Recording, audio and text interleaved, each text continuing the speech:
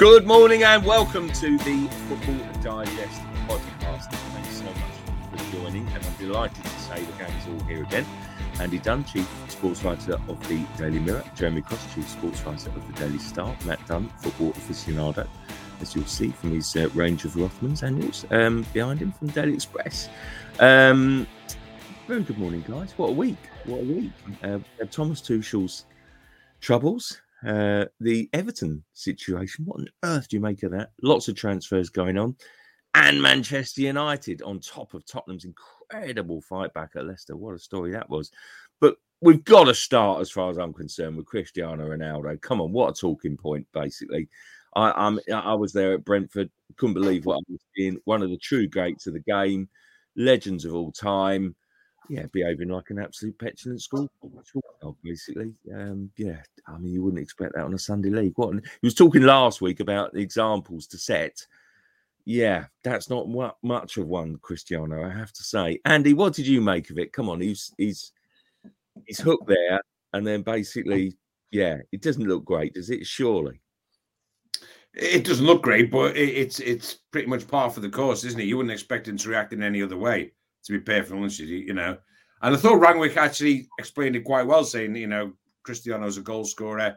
He obviously sensed the opportunity to add to his incredible goals collection, and then was hooked in favour of a sort of safety first policy from the manager. So no, it doesn't set a great example. I mean, I guess, you know, when you looked at the other players as well on the bench, the way they looked at him, you know, but it's a tantrum. You know, we expect tantrums from him. I wouldn't personally, you know, read too much into it, other than the fact I would read into it the fact that Ronaldo could be withdrawn at that point suggests that his role in the team is maybe not as crucial, not as pivotal as he may think. So longer term, never mind the sort of the way it looked last night, and it didn't look great. Going forward, when we're thinking now, will he be there next season or not? I think moments like that suggest to you that actually, you know, this will be a one-season farewell to Manchester United for him, and it's hard to see him being there next season. One season wonder. Wow. Matt, what did you... Most of the seasons he had initially. Yeah, well, absolutely. Well, I was being slightly flippant. Yeah. Matt, you were there at Brentford. What did you make of it? Just before we came on here, he was saying that probably what most offended him was he was replaced by Harry Maguire. Well, absolutely. Who'd want that? It was just remarkable because United were 2-0 up. They take Ronaldo off, and that should be an honour for him. He's like, well done, Cristiano. You've done your job. I can't see why a player of his experience, with all we hear every manager moaning about fixture congestion. He's saying, oh, wow, he wants to save me for another game. I don't get why he was offended, but it's all about him. And that's what worries me about. I mean, that 3-1 result papers over a lot of cracks because they are a team of individuals. I've not seen a United performance worse than the one that they put out in the first half. And looking around the pitch, that's when Ronaldo should be there, waving his arms, trying to G up players, get them going, not having a hissy fit when they're 2-0 up and the job's already done. I can see now why Rangnick seems to put so much faith in Anthony Elanga as well. You know, it was him who turned the game. If he hadn't had a moment of, a brilliance to take the goal as he did, you know, United were in trouble last night, and they weren't the better team. You know, better finishing, arguably a less adept performance by David De Gea, and Brentford could have been 3-0 up before United scored. You know, it wasn't a good performance. They are a bunch of individuals, and Cristiano Ronaldo's the worst of them. Yeah, no, I don't. Hey, Matt, if you think that's the worst first half performance, hey, I haven't seen them as much. You think yourself lucky the desk don't send you up to Old Trafford more often. Yeah, no, fair enough. I mean, Jezza, that's the thing. You know, I was going to ask you about Ronaldo, because I mean, you definitely think his future at the club is you know, beyond this season is in serious doubt, don't you? But also, you know, answer that, and then I'll ask you about. Well, I'll give you a two-parter, basically. What Rangnick? I mean, really, I have to say, I was absolutely. Listen, we've all watched them. They're on TV more often than not. But when you see him in the flesh, they were so bad in that first half and looking completely out of, tradition with United with those blue shirts and ridiculous yellow shorts and socks. It's not Manchester United, is it? I mean, say what you like. Put your allegiances aside. I think we all admire Manchester United for what they stand for as a football club. And frankly, that wasn't it in the first 45 minutes. Yeah. I mean, look, we obviously we always talk about Man United and the state of play at Old Trafford, and the club's in a state of flux. There's no secret to that. There's stuff going on behind the scenes which is shambolic, quite frankly. And it's just when Ronaldo came back, he wouldn't have ever imagined in his worst nightmares that he would now find himself in a scenario where he's playing for an interim manager.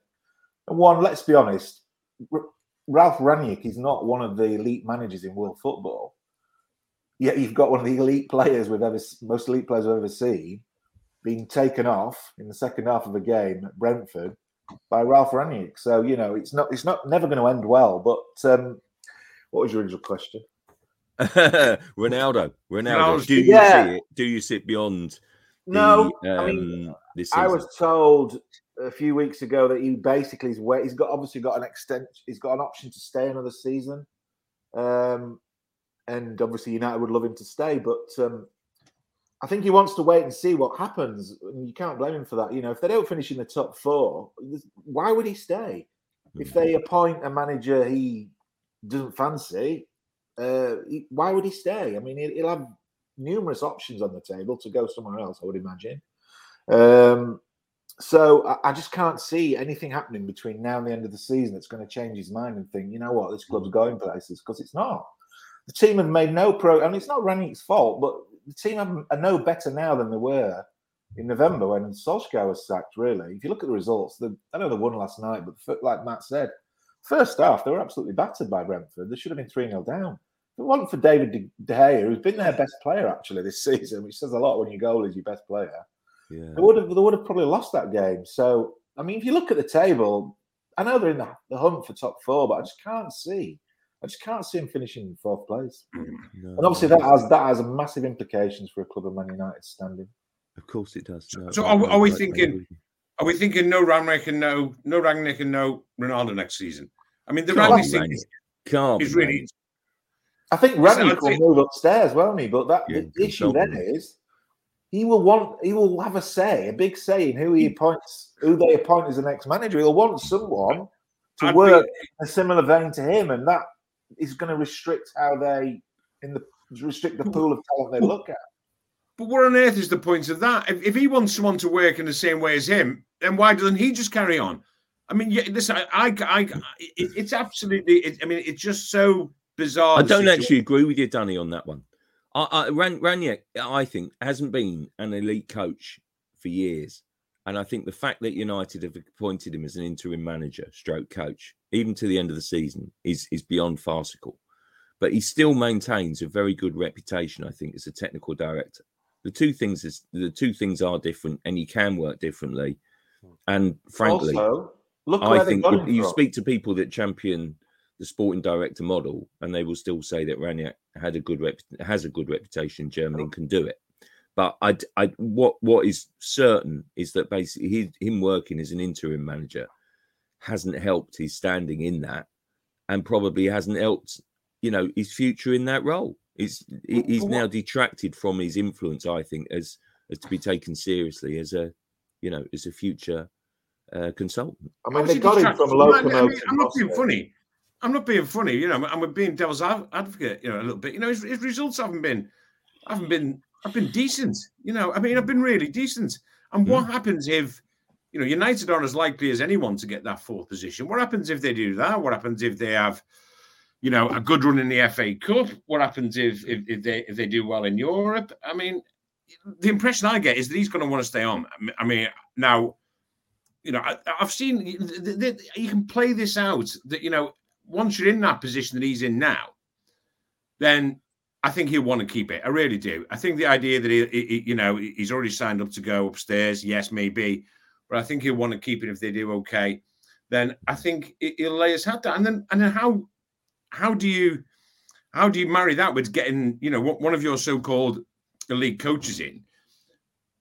I presume you're talking about the likes of Pochettino, the elite coaches who've won nothing, that type of elite coach. And then how do they come in and then work with a guy who's got such strong views on what should happen? Surely then they will be at odds. I don't get quite how it's going to work out.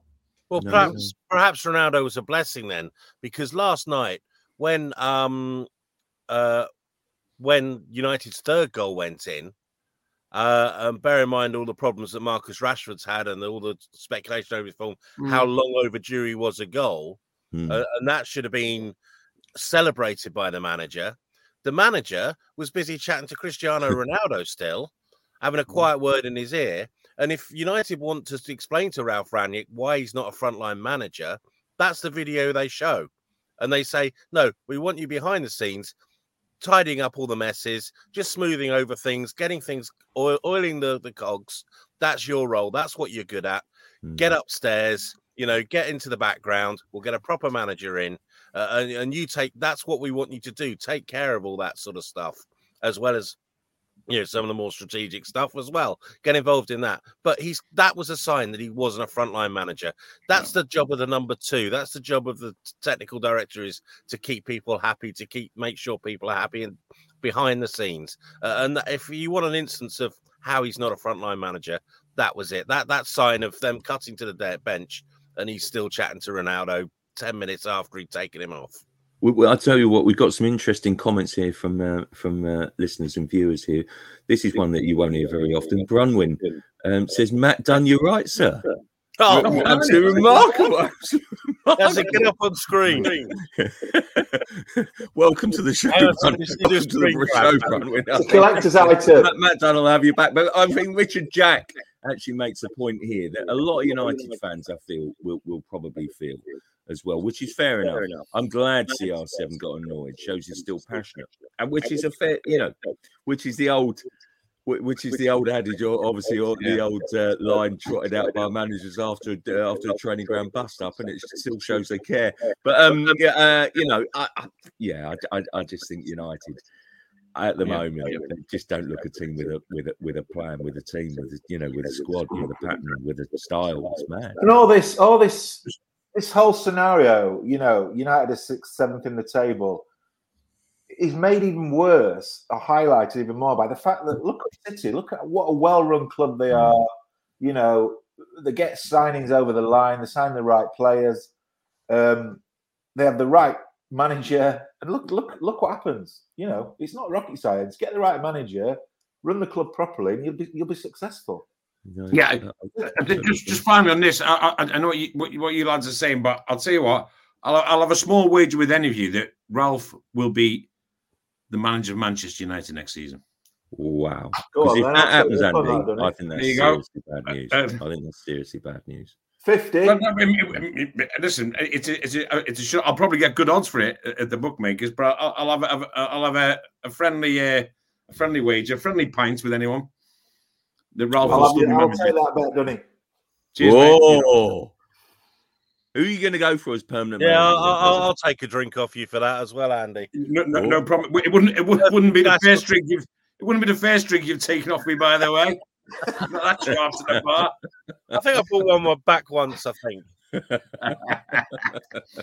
What it is that basically when you finished, Matt's onto his third. But no, we won't get into that. But anyway, well, fair enough. I'm not sure we can, advocate gambling on this show. So if you want to do a private wager, that's fine. But I think Andy, you'll be paying. Not unless we're betting on yellow cards and stuff. Oh, now, steady. Let's not go there.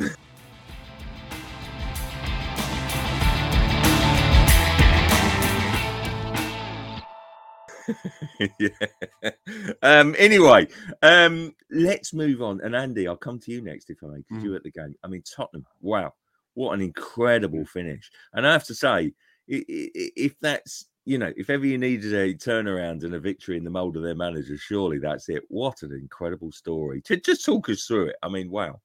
It was fantastic. You know what? I mean, I love going to Leicester. I mean, I love going to the King Power. I don't know why, but just invariably you get a great game, you get an exciting game, you get a good atmosphere. It's obviously nice working conditions for us, don't forget as well, which is brilliant. And it's just, you just get, I don't know, just a great feel about the whole place. You know, Leicester going to play good football, mainly on the counter-attack, it has to be said. And, you know, you're just always in for a treat. And last night was just brilliant. It was a brilliant game. It's the best, ironically, considering they were, you know, 80 seconds away from losing the game. It's the best I've seen Spurs under Antonio Conte. The most fluent, the most attack-minded, the most incisive, ironically, without actually putting the finishing touches to it. For those of you who are into the XG stats, I think it was one of the highest XG stats for an away team in the Premier League since they started doing them. Oh, my timeline's been full of it this morning, Andy. Don't worry about that. Are you fully up to speed with the XG phenomenon from last night? Oh, yes. It's every other week, mate. In that last minute, that's all I could think about when Bergen scored twice. Oh, hang on a minute. Well, what were the XG stats? I better make sure I get them in high up in the report. But no, and that was as good as I've seen Spurs. There was so many strands to the night, so many good stories. Gareth Southgate was there. James Maddison performed brilliantly. Looked like he'd scored the winner. Was just, you know, I mean, he's a player with a purpose this season. He's playing with a smile on his face. That was great. A great strand to that story. Small little strands like James Justin coming back. Again, Gareth Southgate was there. Would have been delighted to see that coming back after best part of a year, I think, out with that cruciate ligament injury. And it was just great. And then there was Southgate looking at Harry Kane. And that is as close as I've seen Kane back to his vintage best. You know, he had a left-footed shot unbelievably cleared off the line by Luke Thomas. He had a brilliant header against the crossbar, scored a fantastic goal, missed the sitter, set up, assisted the winning goal in the 97th minute. It had it all. But what was significant, I think, for Spurs is that, you know, they look like a team. Listen, you can't, the night belonged to Steven Bergwijn for the 2 goals.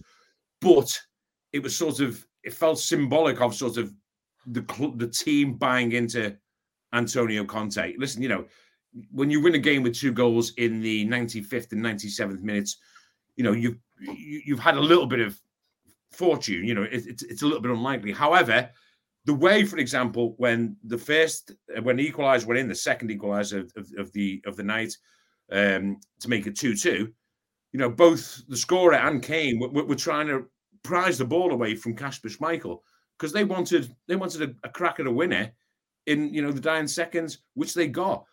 And then it just felt like then, after obviously all the players went over to the crowd, Hugo Lloris ran the length of the pitch, Harry Kane was hugging punters, like, you know, and across went Conte.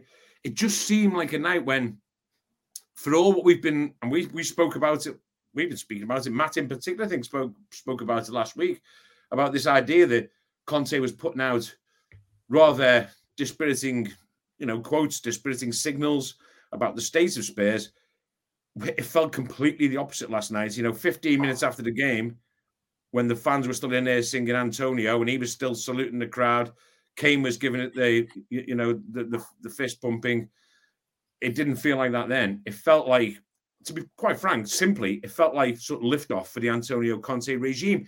And then when you look at the table physically, you know, 4th spot is, you know, they are, I mean, listen, again, without encouraging people to gamble, you know, if I was going to have a bet on who might finish 4th, then at the moment, Spurs would probably be my favourite team to do that, judging on what they did last night. Now, bear in mind, it was Leicester, and they are a little bit vulnerable at the moment. You know, and Harry Kane, I think if he scores again against Kasper Schmeichel, he gets to keep him and put him on the mantelpiece, doesn't he? I mean, I think that's something like 16 against Schmeichel in his career, 18 in all against Leicester. It's remarkable. But looking at the way Kane was at his best last night, I thought the system worked well. I thought Reguilon was outstanding. Skip and Winks, you know, I think did well. And obviously the substitutes that came on, Bergwijn, who, of course, a lot of us thought might be going in this transfer window, gave him a good option. So it just felt like it just felt like a belated, proper kickstart to the Conte regime, and they will take that going into the weekend as a huge lift into a big game. What about your match report? Come on, talk us through it. Routine, mate. It was like, you know, I could see it coming. Now, it's funny. The match report, you know, from when Kane equalised, it sort of goes from Kane sort of getting back to his vintage best in front of Southgate. Then Maddison scores it gets to like, Maddison proving a point to Southgate, who sent him packing that time from the squad, and he ends up in the casino. And then, of course, it goes then to, just those last 90 seconds. I mean, and the thing is, if you can't write that, it's unfolded in your eyes. I mean, the moment you just look, and the moment you see when the winner goes in, and you see Lloris, run from his goal to the far corner where the Spurs fans are, and just bury himself in the celebrations, then, it's not that hard to write, because it's just, brilliant pandemonium, and it just gives you a lift. It was a good night. It was a good night as an advert for the Premier League as well. Yeah, I suppose it was a 7:30 kickoff. I'm driving at the deadline. It wasn't 7:30. It's a gift. It's an absolute gift. Absolutely. If I was Graham Thorpe and the Bellagio, I probably would have lit up a cigar. Well, yeah. I hope someone takes it. But I mean, Matt, I've got to say, I have fancied Spurs for a while, despite Conte's dissatisfaction, despite their, rather lame showing against Chelsea. I've said it. Go back and check it. And because of the genius of Antonio Conte. I mean, this what is. I get all the reasoning and the arguments behind Man United going for Ranić over the likes of Conte. Understand that, get that. They want a sort of a kind of a long build. They want a long manager to build a legacy. They don't want histrionics there for 2 years or whatever. But Conte's a genius, isn't he? I mean, Conte is an absolute genius. Yes, the squad's adrift from the top three, but if someone can get him in the top four, it's him, isn't it?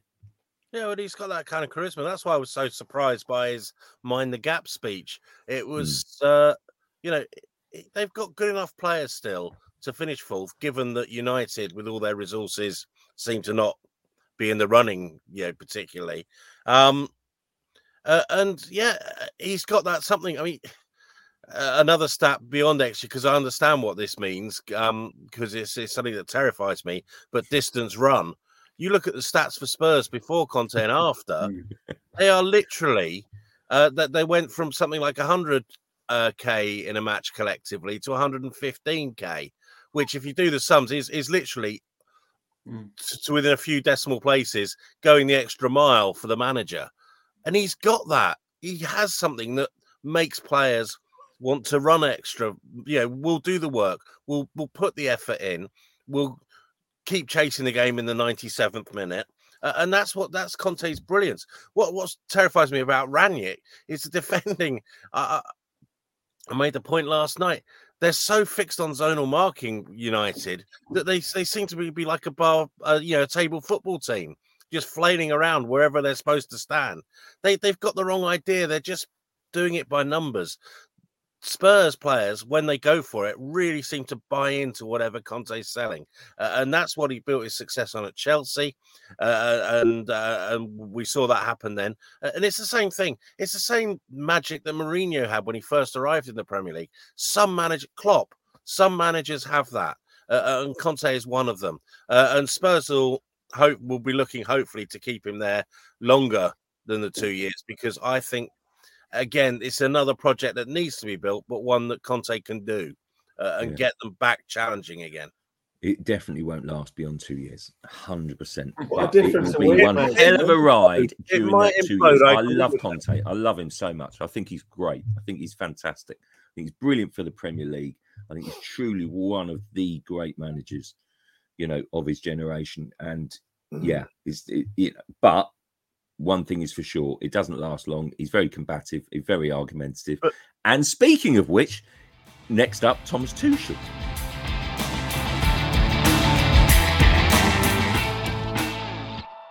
Because I've got to say, the Chelsea manager, well, I mean, the guy's clearly a genius, but is he a flawed genius, Jeremy? That is the question, because it's 1 win in 7 in the Premier League. And it's no wins from 4, which is his worst run as a Chelsea manager. And yet we are talking about the reigning European champions, who then added the Super Cup to that, are in the Carabao Cup final, which will be his 4th cup final in 12 months, or reaching anyway. And I mean, there doesn't seem dissatisfaction from the fans, even though they're 12 points behind, despite having played a game more. Where do you see Thomas Tuchel right now? Well, I don't think for 1 minute that his position is under question. I mean, like you said, he won the Champions League within 6 months of taking over, which was an act of genius, really. Totally outplayed Pep Guardiola in the final in Portugal. Look, they're having a bad run. They've played 7 games in 3 weeks. And, I don't care how big your squad is and how good your squad is. That's going to have an impact, isn't it? You can't deny that. And like any other squad, they're suffering with issues with COVID and things like that. So what disappointed? I mean, I was at the Man City game last weekend with Andy, and what really disappointed me with Chelsea was how, because obviously it was a game they had to win to try and stay in the title race, how unambitious they were in the first half. They didn't have a shot on goal, either off target or on target. And I get you go to City and it's going to be tough. You're going to probably not have as much possession and you're probably going to be dominated by that team. But they just looked lackluster. And I mean, I know he said they were tired in midweek, and they probably are tired. I know it's a well-worn excuse, but they did look jaded last weekend against City. They were completely dominated. But look, there's no need to panic. I mean, you've got to also accept that City are an exceptionally good team. I mean, however good Tuchel thinks he is, and however good he thinks his team are or should be, even he's got to hold his hands up and say, this City team is a once-in-a-generation team when you look at what they're achieving.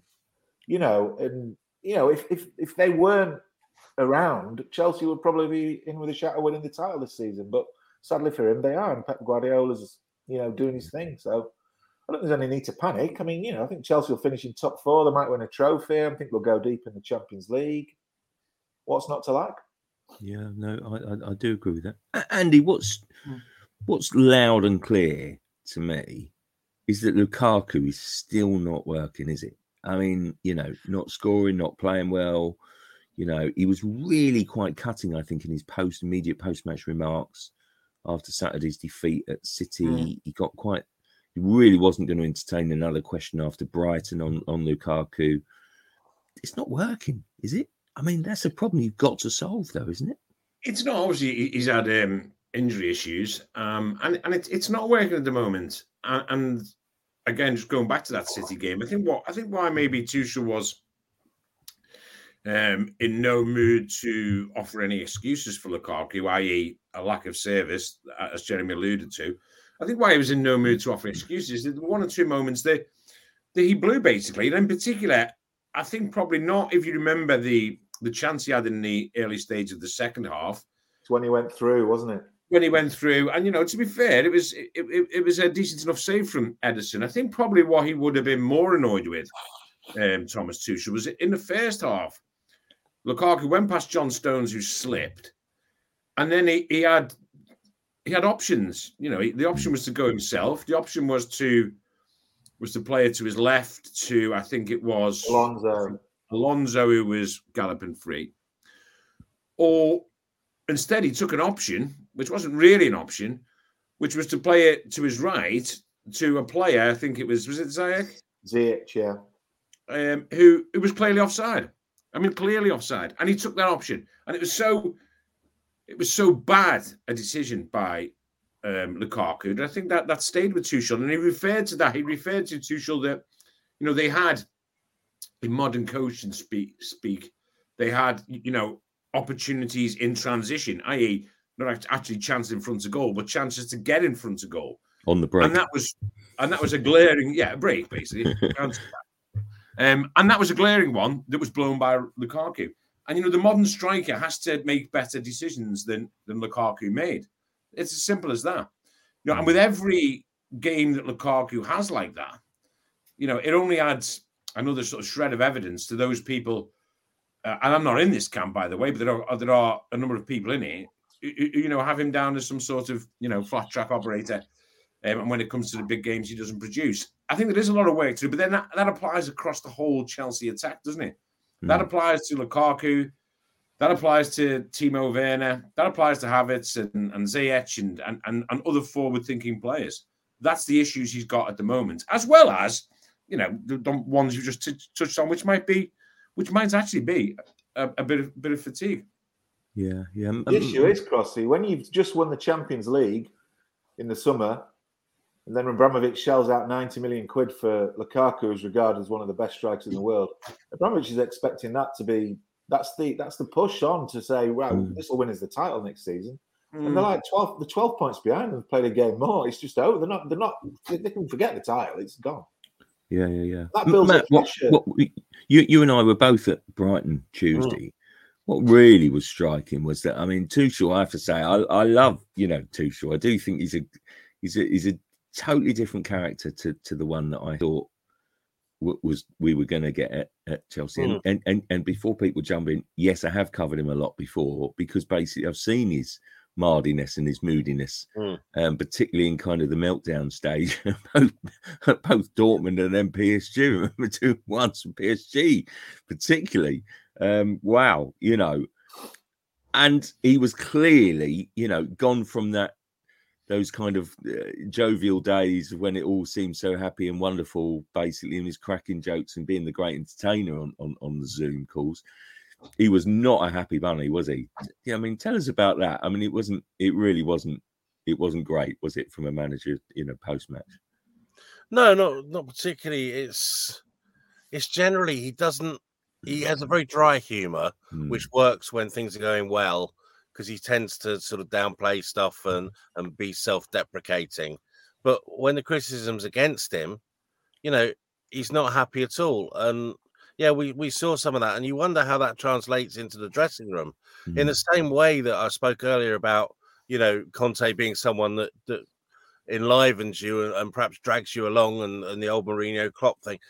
I don't see that from Tuchel at all. I think when you're in, he kind of reminds me of a kind of an AVB kind of character, someone who might be brilliant tactically or may not, depending on AVB, your view on AVB, has a clipboard but works it all out. But the only way he impresses the players that play for him is by his brilliance. And when that's not being backed up by results, he hasn't got the charisma to dig deep necessarily and say, no, come on, go out there, run through another brick wall. We can do this. So what if we're 2-1 down in the 95th minute?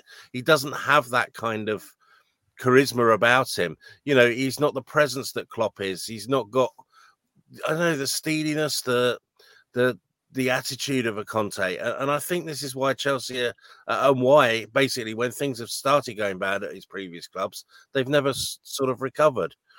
He's not that kind of manager. He was brilliant for 11 months, and now we're meeting the first dip, and this is always what he seems to run into. Yeah, it's a worrying time for Chelsea because they do now need to go on again, and Guardiola set the bar so high with the number of points you need to get to win a title. That these are the games that. The Brighton game are the ones that Chelsea need to be winning to be contenders, and that's what Lukaku was signed for. And the whole thing just doesn't seem to be working.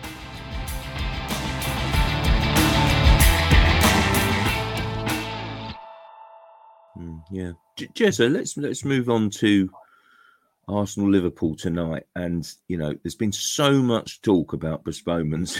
Yeah, both. It feels like the postponement derby, frankly.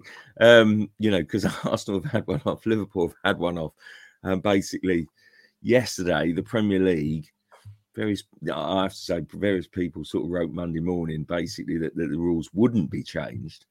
And I have to say, the anger that I'd heard from clubs on Sunday about various postponements, needless, meaning meaning Arsenal. Really, I guess it was the straw that broke the camel's back. Was that they were really going to push it.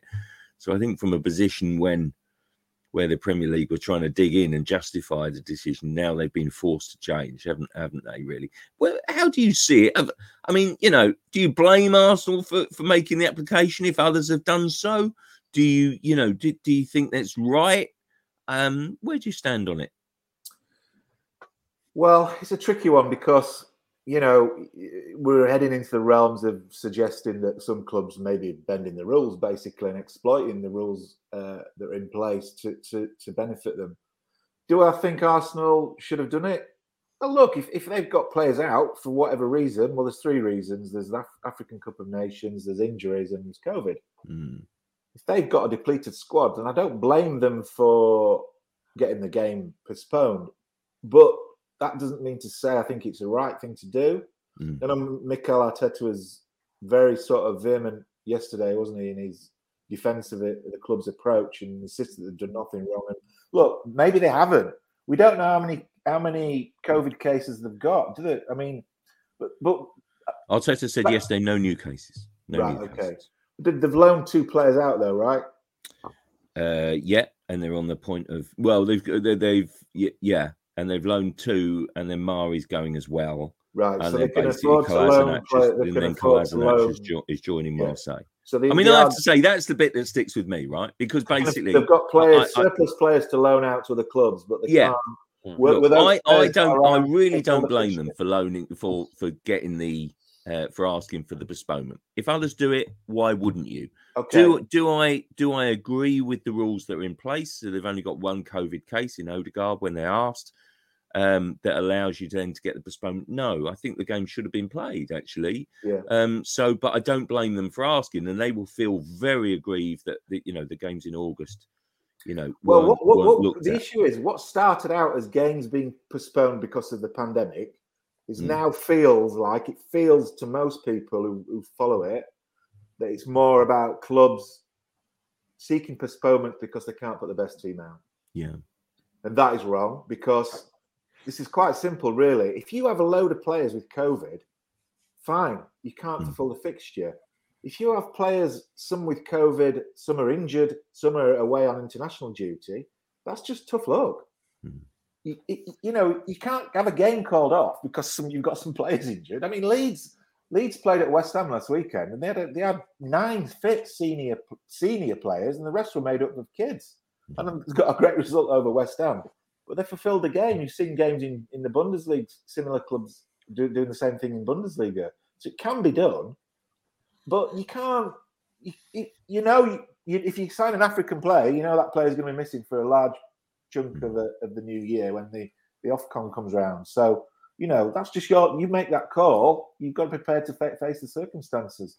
So look, they're going to look at they're going to use a mini break next week, aren't they? Before we come back on the 8th of February, and I would suspect that the Premier League will tighten it up in some way by then. But they've made a rod for their own back, the Premier League, because they've allowed games to be postponed that probably shouldn't have done, and now the situation has been exploited. Yeah, that's what you go along with that. Well, what I think quite a few people talking about this and talking about the integrity of the league and talking about team deliberately trying to get games called off, etc., etc. I think some people need to get a grip. Let's have a think about this for a minute. There were 350 odd deaths from COVID yesterday, 450 wherever the other day, over 150,000 deaths from COVID, and people are getting into a bit of a tizzy because a few games have been called off. Let's get this right. Football has done well to carry on during the COVID pandemic. The Premier League has done well to carry on. A few games are called off, postponed. Well, get them played whenever. I understand there are anomalies. I understand that once one team wants one called off, then another one might, say, well, actually, we can't field the team. Why should we field the team when, XXX and on and on and on it goes. Last night's game, Brentford versus Man United. Man United got that first game called off. Only 3 days after they'd played a full squad away at Norwich. Yeah. So you go on and on, but I would prefer this stage because let's face it, the horse is bolted anyway. Once they've gone through and created new rules, by the time Premier League clubs are playing again after the winter break, after this weekend, the next Premier League game isn't until February the 8th, 9th, is it, that midweek? After the winter break, then all teams, you touch wood, the worst of the Omicron will have gone and they'll be able to play anyway. I do think that people are getting overwrought about a situation where you've had, how many games have been postponed in all? 16, 17? 22. One of them, is that one of them was maybe fair if that includes one that was postponed because of the frozen pitch, but it doesn't really. I think in the grand scheme of things, I think football has done remarkably well. Show going, and I think to get snappy about a few games being called off is I think a little bit over the top. Yeah, listen, I do agree with the overall sentiment, and I do, I think the anomalies though are there that basically, Arsenal, I think basically, divided opinion. It was no easy solution, but when you then loan out Mari on Monday, get rid of Kolasinac on Tuesday, I don't really think you're going to get a lot of sympathy from the other clubs. And I have to say, the argument, from Arsenal, which was, well, we still have to go on as a going concern. And develop those players or kind of, shake up our squad is their concern. But then I don't think that they could then expect to then say, oh, we haven't got enough players to fulfill this fixture, having loaned 2 extra out. I just don't get where people might be coming from on that. Well, Andy, the rules as such on postponements were brought in September 2020. Yeah. And now I think to change them, tweak them midway through the season is a farce in itself. I think you have to stick with them and apply them more evenly and be more open about it. I mean, look at Arsenal's, Arsenal's fan base were going mad about Liverpool getting the original semi-final postponed. And this is casting aspersions on Liverpool, which I think is massively unfair, bearing in mind the troubles that they've had at the club, and then Klopp losing a parent to the virus. I mean, it's so out of order. And then completely revise their take on it a couple of weeks later when they want a game off. I mean, those sort of inconsistencies. And not seeing the bigger picture, because ultimately, what is being a fan? A fan is all about being a fan of that club. You're not seeing the bigger picture. You're completely biased towards your own club. You don't see it. But I just think that, people need to have I agree totally with your overall sentiment. People need to kind of take a reality check on this. Get a grip, and the fact of the matter is, you go round and round in circles on who wanted what called off and why they wanted it called off. Liverpool get that game called off. United get this game called off. Blah, blah, blah, blah, blah. I mean, you've got to actually, at one point, don't forget, it's not the Premier League as such. The people who work at the Premier League office in London, it's the 20 clubs who've agreed these rules. So each club... don't necessarily agree with that. But there you go. So, anyway, whatever. Well, they've agreed to the rules. They have to agree to the rules. So but it's the Premier League that present the rules, isn't it? Yeah. And they they agree to it. It's a simple format, John, as you well know. It's 20 clubs, and they get a vote. I know. But I often see people saying about that. But that's not the dynamic, really. Anyway, the point of the matter is they're getting games called off because, and people say, oh, well, they're trying to get games called off because they've got injuries, because they've got players at AFCON, because Granit Xhaka is suspended, or whoever. It doesn't really matter. The point is that COVID affects things, and it doesn't just, if you get down to the stage where you're saying basically all the counts is whether you've got a red line on that COVID test, that is the only thing that counts, then you're missing the point. The COVID pandemic has affected things in so many ways. Arsenal's argument would be they've played many fixtures when maybe they could have had them cancelled. They've had players back to work when they shouldn't have been back to work because they need to fulfill fixtures. That increases the risk of injury, etc., etc. There are spin-offs from COVID that aren't just about, well, here's a test certificate. We've got 5 of these. We're not playing. That's clearly not what happens. There are arguments that players can't maybe train properly after COVID, etc., etc. You've just got to accept that this is an unprecedented situation. It remains an unprecedented situation. Just because we've got used to it doesn't mean that that's not the case. And in that situation, games are likely to be postponed. And if it is, 22, then to me, I would, that is relatively few games in the whole scheme of things. And there's plenty of time for them to be rescheduled. Let's not forget that. There is time for them to be rescheduled. Yeah. No, in fairness to Dunny, is it because he's an Evertonian? He has got bigger things to worry about than. Yeah. And speaking of which, let's move on to that. Love it. It was a beautiful Partridge segue there. Seamless. Matt. It's almost like we planned it. Yeah, absolutely. Matt, Rafa, was it ever going to work? What an absolute disaster. No, I don't think so, because I'm not a big fan of Rafa anyway. Although that said, I think he's got perhaps one more job left in him, having done for Everton. I think this summer gets himself appointed as Manchester United's manager, puts the final nail in that coffin, and then becomes the greatest ever Liverpool manager of all time. by dint of what he's done at Anfield and then turning over Everton and United. I don't think it's better than that. They'll have to name a stand after him. No, it wasn't going to work. There was people were against him just because of that allegiance across the other side of the Stanley Park. And I don't think he's someone to breathe energy into a club.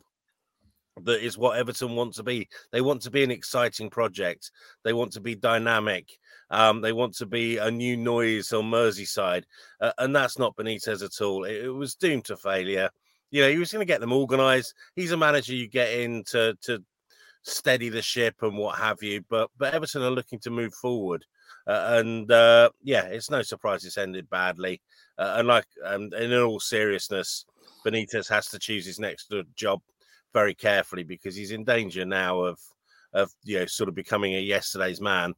Unless he has a bit more success this time, then I think part of the myth might be busted. Wow. Yeah, Everton needs someone now who's going to be dynamic and move them forward. Jezza, who is that? Not Wayne Rooney, by the way. Well, who is that man, Jezza?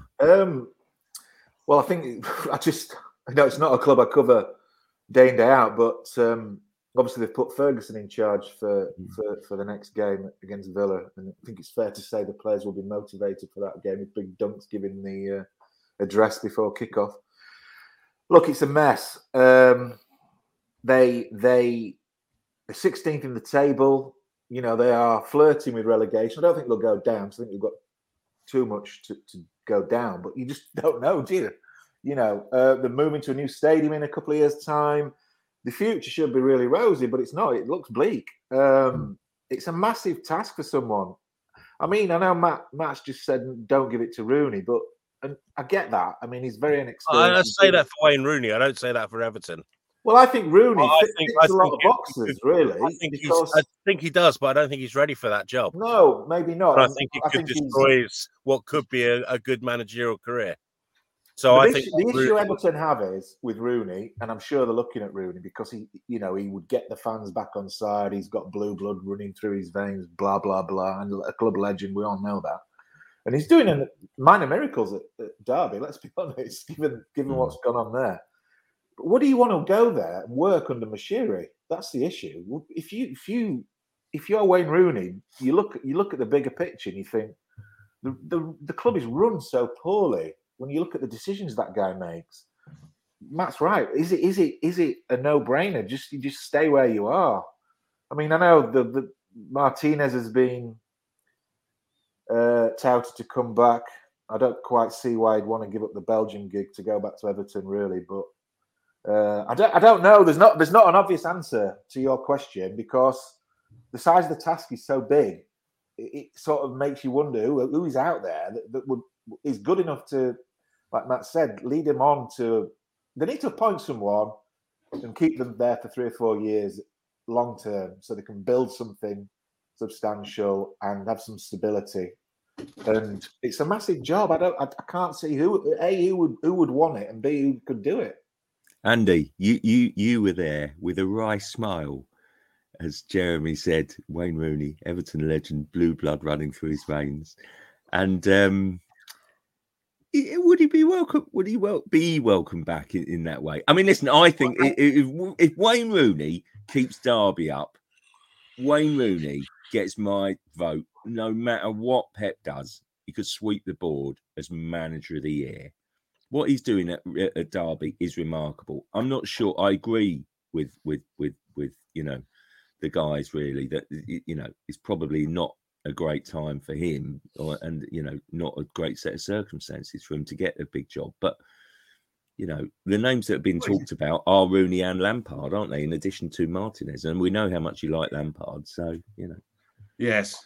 What Wayne Rooney? I heard this yesterday. Is what Wayne Rooney's doing one of the most remarkable jobs, in recent years in management? Well, no, quite frankly. I mean, no, it isn't. I mean, he's won 10 games or something, has he? I mean, and there's some pretty rubbish stuff around the bottom half of the championship. No, it isn't by any stretch of the imagination overly remarkable. He's doing a decent job at a championship team, and that's just about it. I mean, you know, and also, you know, the idea. I get the idea outside looking in. You know, the idea of Rooney being some sort of Everton legend and blue blood running through his veins. It wasn't running that strongly through his veins when he up sticks and left for Manchester United and celebrated in front of Everton fans with Manchester United and became a Manchester United legend. So I don't think there's an emotional tie between Everton fans and Rooney as people outside would like to think. You know, you'd like to be persuaded of this, like, you know, the Everton fans would love it. They were quite pleased when he went back there as a player, though, Andy. Well, some of them were, some of them weren't. You know, I mean, it's pretty much simple as that. You know, some of them didn't want him back. You know, and you know, some of them didn't particularly want him. You know, when he's past his best to come back and have a last couple of seasons farewell with the club he deserted as a boy. So you know, deserted. No, but listen, you're having a pint of bitter later, don't you?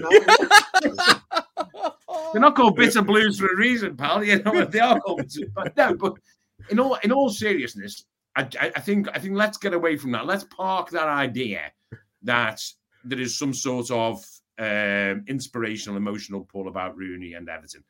It isn't that strong, you know, and you know, it's you know, it's probably not as strong, for example, as it would be if Duncan Ferguson, you know, was to be, you know, in line for the permanent job. You know, I think probably more Evertonians would maybe, you know, look at that as perhaps a better option. I just think on the football side of it, for what Rooney's done so far, as you know, as much hyped as what he's doing at Derby has been, I don't think really he's got the credentials for it. It is a tough job, you know, in the way that the club is in a little bit of disarray in terms of recruitment gone wrong.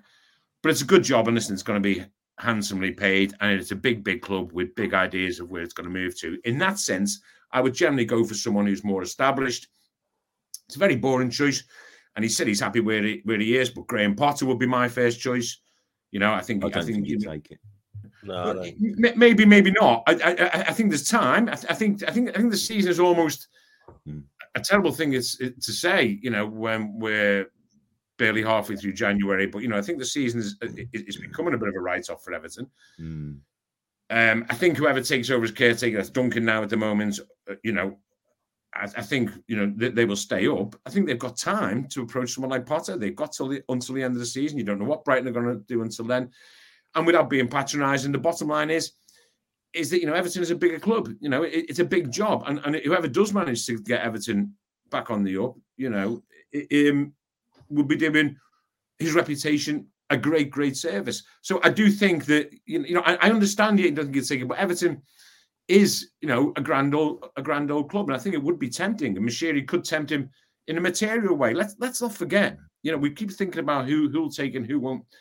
Let's not forget. It's big money he's going to be offering. Big money. You know, now I don't know what Potter earns at Brighton, but I do know he wouldn't be earning the type of money Moshiri would be able to throw at him. And we're talking, you know.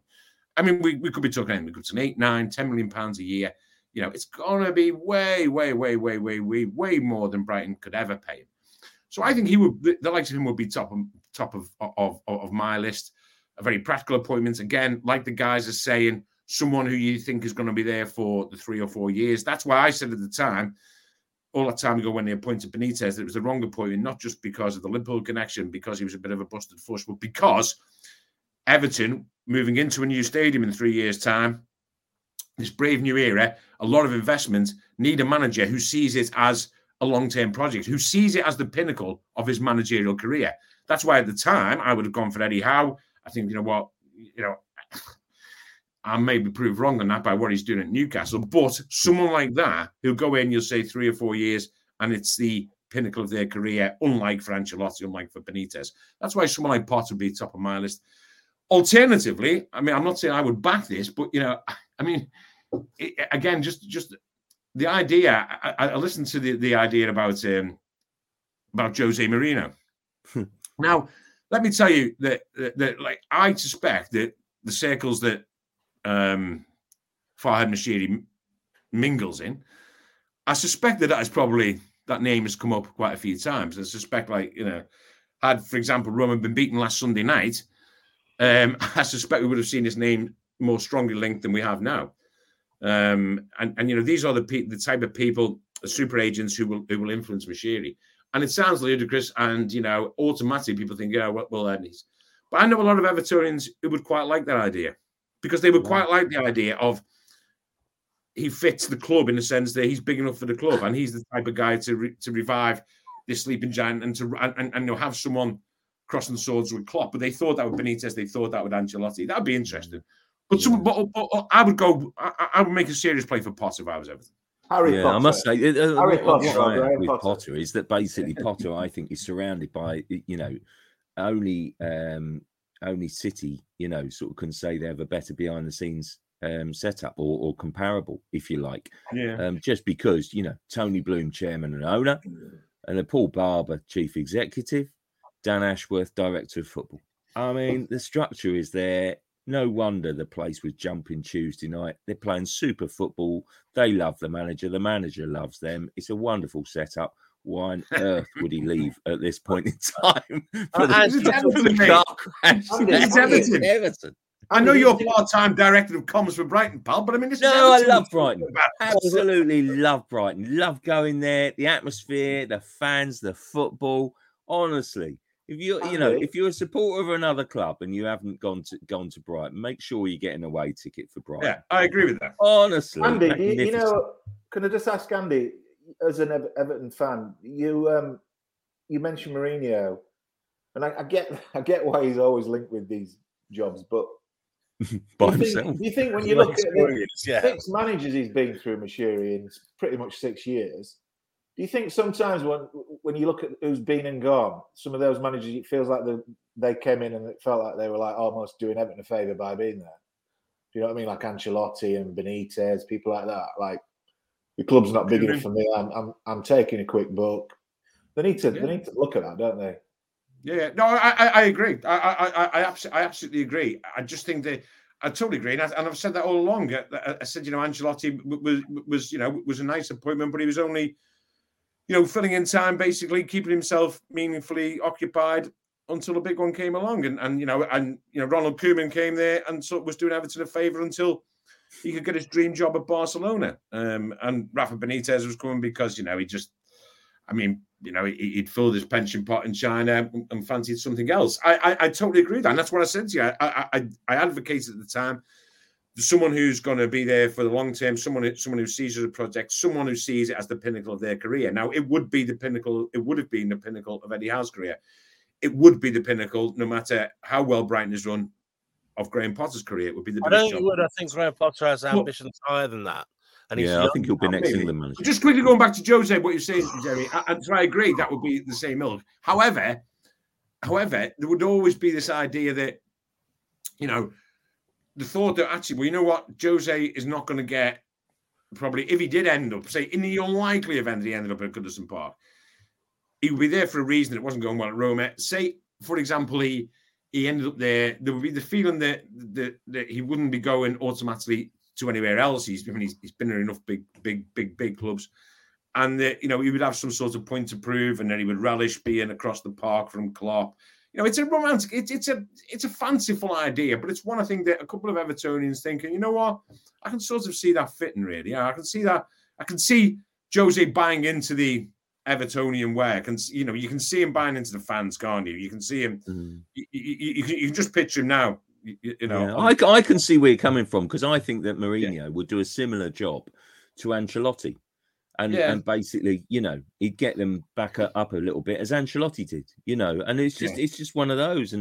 But no, I do think, I think Matt, you're probably going to say the same, wouldn't you? Graham Potter will be next England manager. So no, I think he will. I think he will be. I think he'll flourish at Brighton and then wait for his time. I think the more I hear about it, the more Gareth Southgate talks about how helpful it's been having had the experience of playing at international level. So I think we're looking at a next England manager, as a complete aside, who's played for England. I think the FA won't lose that knowledge base. I think Graham Potter has the capabilities, apart from that track record. If Graham Potter were 10 years older, he might be tempted by a financial benefit of going to Everton. But I think he feels that there are bigger things out there for him, and he doesn't want to destroy his career path by taking a move to a club where he can't perform as he would like to because of the circumstances at the club. which is why I don't think you go there. Graham Potter, if they can't tempt someone like Steven Gerrard into being the next England manager, then I think he'd be a good fullback position. But I think he only gets it as a second choice. Oh, come on. You can't ignore Super Frank, surely. I didn't even want to mention him just to give Andy something to jump. When he wins the title, give me a half volley Everton, Andy, we'll visit this this conversation. I think Wayne Rooney, why not? Depends how long Southgate stays for. But I think they'll be looking for a former England player to manage England as the ideal choice. But Graham Potter ticks all the other things, the whole St George's ethos, everything else, and he's deeply impressive with the right setup and could carry on. I mean, he's even grown the beard to try and copy Gareth Southgate. So it's he's a fantastic manager, and that's why I don't think he'll risk his career by going to Everton. Oof, dear, oh dear. Right, I'm going to fly through a little bit because we've got some transfer business here, and then I'm going to do an and finally. So it says here Arsenal and Vlahovic from Fiorentina. I think it's now or never in January for them. They're because if they're trying to do it now, otherwise they'll miss out in the summer, I think. And they're trying to sign Arthur Melo. Mirror reporting here, it says Ronaldo set for showdown talks with chief exec to stay beyond this season. That'll be interesting. But also Newcastle, come on, people are seeing them coming, aren't they? I mean that's that's the one, isn't it? I mean, surely. Do you think, guys, just very briefly, really, Newcastle will finish up at the end of this window in better or worse shape to stay up? I.e., will their business be good or bad in this window? I think they'll be in better shape in terms of how many more players they have. I mean, look, I didn't think Chris Wood was a great signing, but nevertheless, they've got a new striker in. I think Trippier will be a good signing, however long it lasts. We all know he's a great player. And they've been linked with Jesse Lingard. The issue is, I mean, I think Lingard would be a great signing, as would, say, somebody like Ross Barkley, who's not getting a game at Chelsea.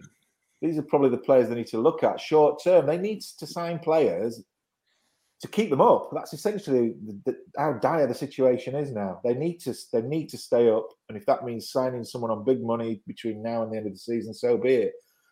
The issue is going to be, would a Lingard or a Ross Barkley want to go to Newcastle for that scrap? I mean, when they've probably got options to go elsewhere. That's the issue.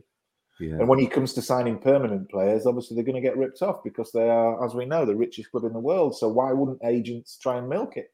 Yeah, absolutely. Right, I'm going to do it, and finally now, what is the best or the biggest transfer that you thought would happen but didn't in years gone by? Now, our wonderful producer on this show, Connor, is a Sunderland fan. I'm sure he won't mind me saying that basically Toby Alderweireld having a medical up there before he went to Southampton. Basically, Sunderland didn't want to pay his wages from Atletico. I did an interview with Roberto Carlos recently in which he revealed that Birmingham came in to sign him, and basically, that was quite a close one. So, some quirky one. Birmingham City, can you imagine? What a story that would have been. So, guys, let's go around the room. Matt, let's start with you.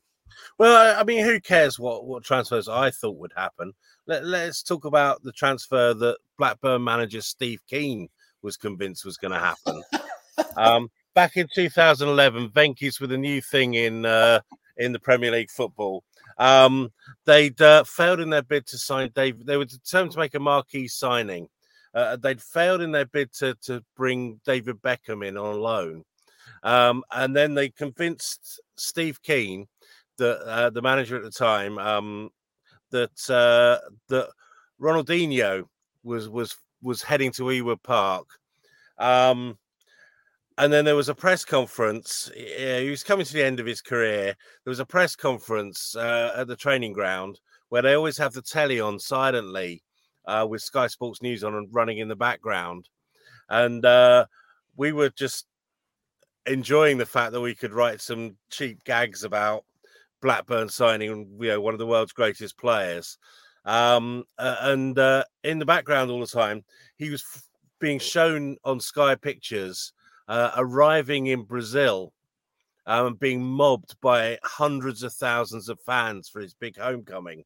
And Steve Kean had been convinced by the owners, I think, that he was on his way to Blackburn, and was telling us for the written editions that he wanted to meet him face to face, and because Ronaldinho had to convince him that he wanted to play for Blackburn before he would sign him, and almost as if Blackburn held all the strings in this signing, and all the time he was telling us this, he was being mobbed by 100,000. And funny enough, he signed for Flamenco just a few days later.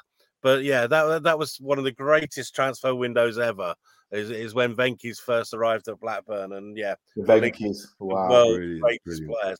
Hey, how much do you want it, Ronnie? How much? Yeah, how much? He said, no, love it. He's ready to do it, and he were part on a cold Tuesday night. Yeah, Dunny, you got to say those Venkis were good value, weren't they, for entertainment?